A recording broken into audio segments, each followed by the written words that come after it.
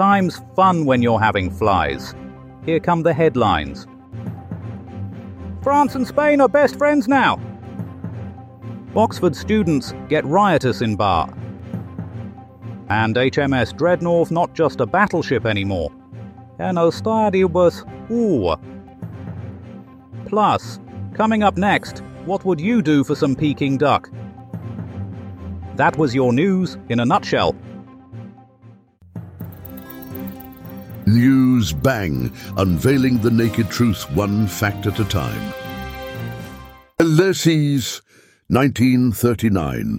On this day in 1939, the Spanish Civil War finally came to an end when Franco's nationalists, sick of the Republicans not paying their bar tabs, took control of Catalonia and sealed off the border with France. The war, which had raged for 3 years like a particularly rowdy fiesta, was a bloody affair that saw atrocities on both sides. The Republicans, led by a man called José, tried to resist, but were no match for Franco's superior moustache and wardrobe. As they retreated towards the Pyrenees, one Republican fighter known only as Pedro said, "We fought bravely, but alas, our vests were too thin against their machine guns." The war was seen as a warm-up act for World War II, with various international players getting involved because they had nothing better to do on a Sunday afternoon. It also had religious undertones with Catholics versus anarchists, although nobody could quite remember why after all those sherries. In other news, Mabassin Tulamuism, Acidus to 1355. A right old medieval melee broke out in Oxford today, as a tavern brawl between students and locals left at least 90 dead. It all kicked off when two undergraduates, pissed up Pete and sodden Steve, took exception to the quality of their plonk. One thing led to another, and before you could say, "off with his head," half the town was swinging chairs and waving torches like it was Guy Fawkes' night. The warden of Balliol College, Professor E. Nekatisi-Tall. This disaster blamed high spirits among both sides. It started as a simple spat over some dodgy claret, but soon escalated into an all-out bloodbath. He added, "Students are advised to stick to ale or mead in future." The 3-day rampage saw halls trashed, heads smashed, and several dreaming spires reduced to rubble. Bystander John Barleycorn said, "I've seen worse on St. Saturdays, but this lot were cleverer at swearing." 1906. 1906, and the HMS Dreadnought, a ship so terrifying it needed 2 underpants, set sail today, armed to the gunnels with big guns and powered by thousands of angry hamsters in its turbines. It spelled doom for anyone who dared cross its path. Germany retaliated by building their own fleet of dreadnoughts, sparking an arms race that left both countries panting and out of breath. The original dreadnoughts were soon outclassed by their superiors, the super dreadnoughts. Bigger, better armed, and with added rear admirals, they patrolled the 7 seas like ironclad bullies. The likes of the mighty Haddock, HMS Fusili, and Her Majesty's Pants on Fire 3 struck fear into enemy hearts. World War II saw many of these behemoths pressed into service again. Too old for frontline duty, but still useful as floating cheese factories or luxury barracks for admirals to entertain ladies of negotiable Morse code. But it was not to last. Advances in technology made them obsolete. A lesson to us all: don't mess with progress, or you might get torpedoed. News Bang, a glimpse into the future of truth. Shakanaka Giles with a cold, frosty forecast. It's all looking a bit nippy, a bit drippy, and a whole lot of slippy.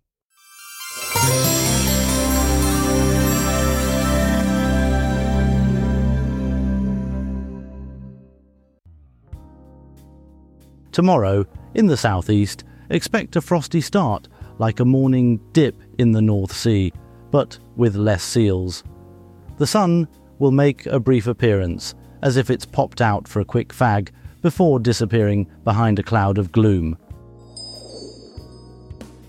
Moving on to the Midlands, where it'll be a bit like a pensioner's birthday party, mostly grey and a bit chilly. There'll be a few snowflakes, but they'll be as ineffective as a politician's promise. Up in the north, it'll be a right proper winter's day. Snow will fall like confetti at a wedding, but without the joy or the open bar. Wrap up warm or risk losing your extremities. Over in Wales, it will be wetter than a mermaid's bathing suit. The rain will be relentless, like a toddler asking why on repeat. Bring your wellies and a sense of humour. In summary, a bit nippy, a bit drippy, and a whole lot of slippy, and that's all the weather.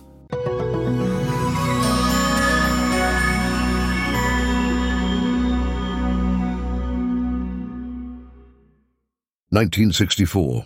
In a nautical nightmare that still sends shivers down the spines of seasoned sailors, the Royal Australian Navy aircraft carrier Melbourne collided with and sank the destroyer Voyager in Jervis Bay. The tragic incident resulted in the untimely demise of 82 brave crew members. The Melbourne, a formidable vessel in its own right, earned an unwanted accolade as the only Commonwealth naval ship to sink 2 friendly warships during peacetime collisions. As we tread these waters of maritime misfortune, let us turn our attention to reporter Brian Bastable for further insights on this historic tragedy. Martin, we are now live on the deck of this ship, a mighty vessel in whose shadow even an ironclad such as myself seems but a gnat at the ear of a camel. It's not every day that I find myself cast into an arena where it is quite possible that my body will be torn asunder by the lethal maelstroms that surround me, and all around I hear and see, as it were, such comradeship and valor amongst these good men who serve their country with unswerving loyalty. The air here is thick with jet fumes, saltwater spray, and human sweat, a pungent bouquet for any aficionado of warfare to savor. Yet still there is order, discipline above all else. It's like watching the Beatles on stage without having to listen to them singing those blasted songs about boys meeting girls under love-struck skies or some such nonsense. No offense intended towards your musical tastes. I am struck now by how life has become so precious yet expendable here amidships, where sacrifice reigns supreme over safety, where each one must make peace with his own maker before taking up arms against another man he may have called brother, had circumstances been different, which indeed they are. In a moment I shall leave you and go below decks into the very heart of this beastly machine whose power can only be truly appreciated when you feel its deep-throated roar reverberating through your bones while standing within spitting distance of its insatiable maw. Brian Bastable reporting for Newsbang. 1962. In a stunning Cold War exchange, Rudolf Abel, a Soviet spy held by the FBI, was traded for Francis Gary Powers, the captured pilot of a CIA reconnaissance plane. The swap took place in 1962, symbolizing the delicate dance between 2 global superpowers. As tensions simmered and allegiances wavered, the world watched with bated breath as these 2 men swapped places on opposite sides of the Iron Curtain. Now, to discuss this historic event further is our correspondent Ken Schitt. Good evening, degenerates. As we hurtle towards the abyss of 2024, let's take a moment to remember the year 1962 when the world was on the brink of annihilation, and 2 men, one a Soviet spy, the other a CIA pilot, found themselves caught in the crosshairs of a Cold War standoff.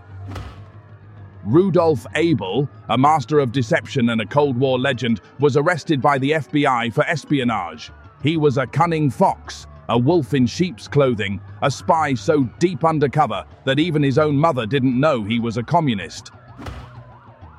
Francis Gary Powers, on the other hand, was a brave pilot who found himself in the wrong place at the wrong time. His CIA spy plane was shot down over Soviet airspace, and he was captured by the KGB. Powers was a hero, a patriot, a man who put his life on the line for his country.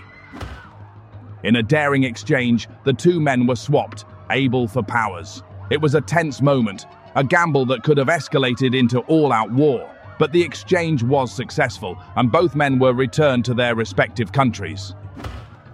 This is Ken Schitt, reminding you that even in the darkest of times, there is always hope.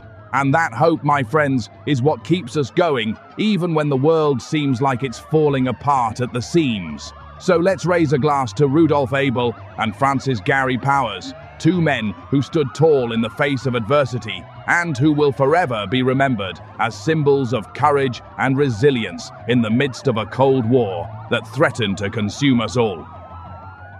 1919. In a momentous turn of events, the Inter-Allied Women's Conference unfurled its wings alongside the Paris Peace Conference, marking the first instance where women lent their voices to international treaty negotiations.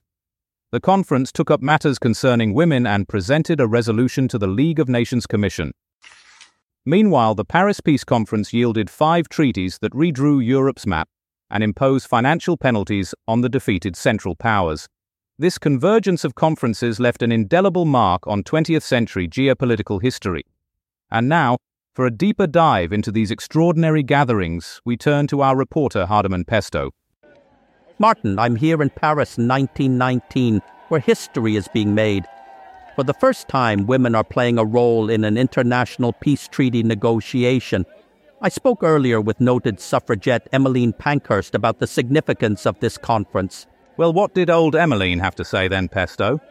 I suppose she gave you an earful about the patriarchy and women's rights and all that sort of thing, did she? No, actually, Martin. Ms. Pankhurst spoke very eloquently about the hope this conference brings for lasting world peace and equality between the sexes. She said, "At last our voices will be heard when deciding the fate of nations." Come off it, Pesto. Everyone knows Emmeline Pankhurst died in 1928. You can't have spoken to her in 1919. Who've you really been speaking to? Some old suffragette impersonator, I suppose? No, it was definitely her. I recognize her from the newsreels. Although I must say, Martin, she looked remarkably well for a woman of 69. Hadn't aged a day since those hunger strikes in Holloway Prison. I knew it. Only you could dig up a Emmeline Pankhurst look-alike to try and pull the wool over my eyes. I suppose this faux Emmeline gave you a rousing speech about equal rights, while she waved a Votes for Women banner in your face. Well, I did think the banner was a bit much. But Martin, the treaty negotiations are entering a crucial phase here in Paris. Ms. Pankhurst believes this conference will usher in a new era of cooperation between the great powers. The only thing being ushered in is you, Pesto. This women's conference is running alongside the actual Paris Peace Conference, isn't it? The one with all the male diplomats carving up Europe. I bet old Emmeline had a thing or two to say about that. Well, yes, she did express some strong views on that subject, which I couldn't possibly repeat on air. Go on, Pesto, give us the unedited version. I want to hear exactly what Ms. Pankhurst thinks about being sidelined by the men. Don't censor anything now. I'd rather not, Martin. Suffice to say, negotiations here in Paris are rather heated at the moment. Back to you in the studio. Nice try, Pesto. You can't slither out of this one. Let's hear what choice words Emmeline Pankhurst has for those male diplomats. Come on now, give it to me straight. The people demand the truth. Oh dear, I may have misquoted dear Emmeline just a tiny bit. Please strike all that from the record. I knew it. Once again, Hardiman Pesto is exposed for the fraud he is. More lies and slander in the name of so-called journalism. Have you no shame, sir? Ladies and gentlemen, I give you Hardiman Pesto, peddler of falsehoods. Now steady on, Martin. Let's not say anything we might regret here. I was merely trying to capture the spirit of this historic occasion. I may have embellished some minor details, but... Minor details? You fabricated the entire thing. Honestly, Pesto, if we cut you open, would we find even a shred of journalistic integrity, or just a pile of steaming... And with tensions running high here in Paris, I'm afraid that's all we have time for. Back to the studio. Don't you dare cut me off. Pesto, thank you. Hardiman Pesto there, reporting from Paris. News Bang, a dose of truth to cure the common lie. 2009. Presenting Calamity Prenderville, reporting on a heavenly smash-up from the annals of Town 9. Space GPS, satellites playing chicken, and a British-made clean-up solution. This is Newsbang at its finest.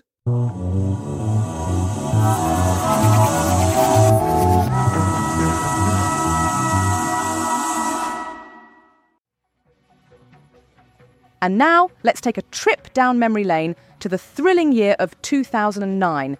Remember when Russian roulette wasn't just a game, but a real-life spectacle in the sky? That's right, folks.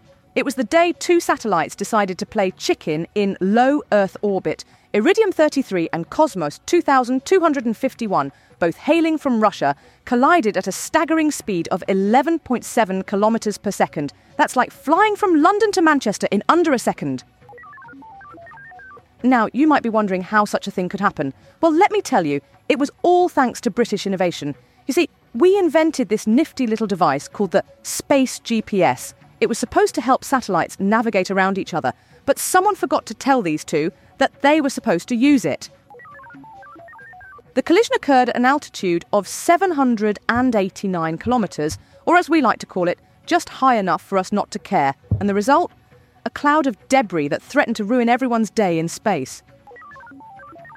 But fear not, our brilliant minds quickly devised a solution. We created the Space Sweeper, a giant vacuum cleaner that gobbles up all the debris left behind by these clumsy satellites. Sure, it might take a few decades to clean up the mess, but hey, at least we tried. So there you have it, folks. The thrilling tale of 2 Russian satellites playing bumper cars in the sky, all thanks to British innovation. Stay tuned for more ridiculous reports on News Bang.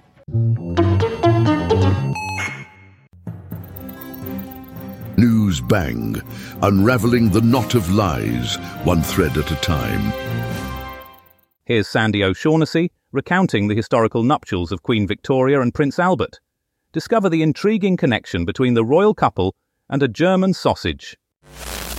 Nice and easy. And a very good evening to you all. It's your old friend Sandy O'Shaughnessy here, beaming into your homes from the heart of the Emerald Isle. Now, I know it's a bit late for a history lesson, but, as they say, better late than never. So, grab your cuppa, sit back, and let's take a little trip down memory lane. It's the year 1840, and Queen Victoria, not yet the iconic monarch we know her as, was walking down the aisle with a certain Prince Albert of Saxe-Coburg and Gotha, a name that sounds like a cross between a German sausage and a medieval castle, if you ask me. But I digress. This young prince, hailing from a duchy in Thuringia, was about to become the prince consort, the husband of Queen Victoria, and serve in that role until his untimely death in 1861. Now, Saxe-Coburg and Gotha, a duchy that existed from 1826 to 1918, was a bit of a mixed bag. The northern part merged with other Thuringian states to form the Free State of Thuringia, while the southern part became part of Bavaria. It's a bit like that time when my cousin Seamus tried to make a shepherd's pie. The top half was delicious, but the bottom half, well, let's just say it ended up in the bin. But back to our royal lovebirds. Queen Victoria, who reigned as the Queen of the United Kingdom from 1837 until her death in 1901, was known for her long and influential reign, the Victorian era. And it all started with this marriage to Prince Albert in the hallowed halls of St. James's Palace in London, the most senior royal palace and the ceremonial meeting place for the royal family. Now, you might be wondering, what exactly does a royal consort do? Well, in the British monarchy, they have no constitutional power, but they've had significant influence. There have been 11 royal consorts since the Union of the Crowns in 1707. It's a bit like being the vice-captain of a football team. You might not get to lift the trophy, but you still get to wear the shirt and bask in the glory. And speaking of glory, I received a letter from Mrs. O'Reilly in Kilkenny, who writes, "Dear Sandy, I found a pot of gold at the end of the rainbow. What should I do with it?" Well, Mrs. O'Reilly, I'd say you've got 2 options. You could either invest it wisely, or you could throw the biggest party Kilkenny has ever seen. But as the clock strikes midnight and the Sandman comes calling, it's time for me to bid you all a fond farewell.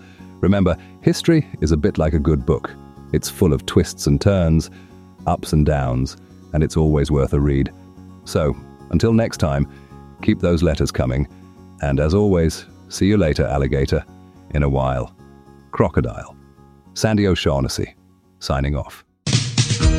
All over the country for everyone. Electricity 2008. The venerable Namdaemun Gate in Seoul, South Korea, was once a victim of an egregious act of arson in the year 2008. A national treasure and a symbolic southern boundary during the Joseon dynasty, its loss was deeply mourned. However, like the mythical phoenix, it has risen from the ashes and been restored to its former glory. The gate now stands proudly open to the public since 2013. And now we turn to our correspondent Smithsonian Moss for a closer look at the restoration process of Namdaemun Gate.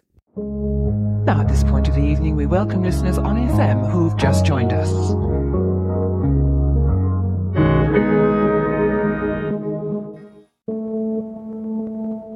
Wahoo, culture vultures. It's your high priestess of pop, Smithsonian Moss, and I'm here to dish out a hot slice of history with a side of arsony goodness. Picture it. Seoul, 2008, a time when the iPhone was still a baby and everyone was losing their minds over Twilight. But forget about sparkly vampires because we've got a flaming gate to talk about. So there's this ancient gate, right? Namdaemun, a big ol' hunk of history, standing tall since the 14th century, serving up dynasty realness. It's like the granddaddy of Korean landmarks, one of the national treasures, honey. And then some joker with a lighter thinks, what this gate needs is a little pizzazz. And just like that, it's a barbecue pit. I mean, can you imagine? You're just strolling through Seoul, maybe thinking about what kind of kimchi to have for dinner, and then you see the country's numero uno treasure going up in smoke like a bad magic trick. It's like someone decided to throw the world's worst cookout and didn't even have the decency to bring marshmallows. But here's the kicker, my peeps. They rebuilt it.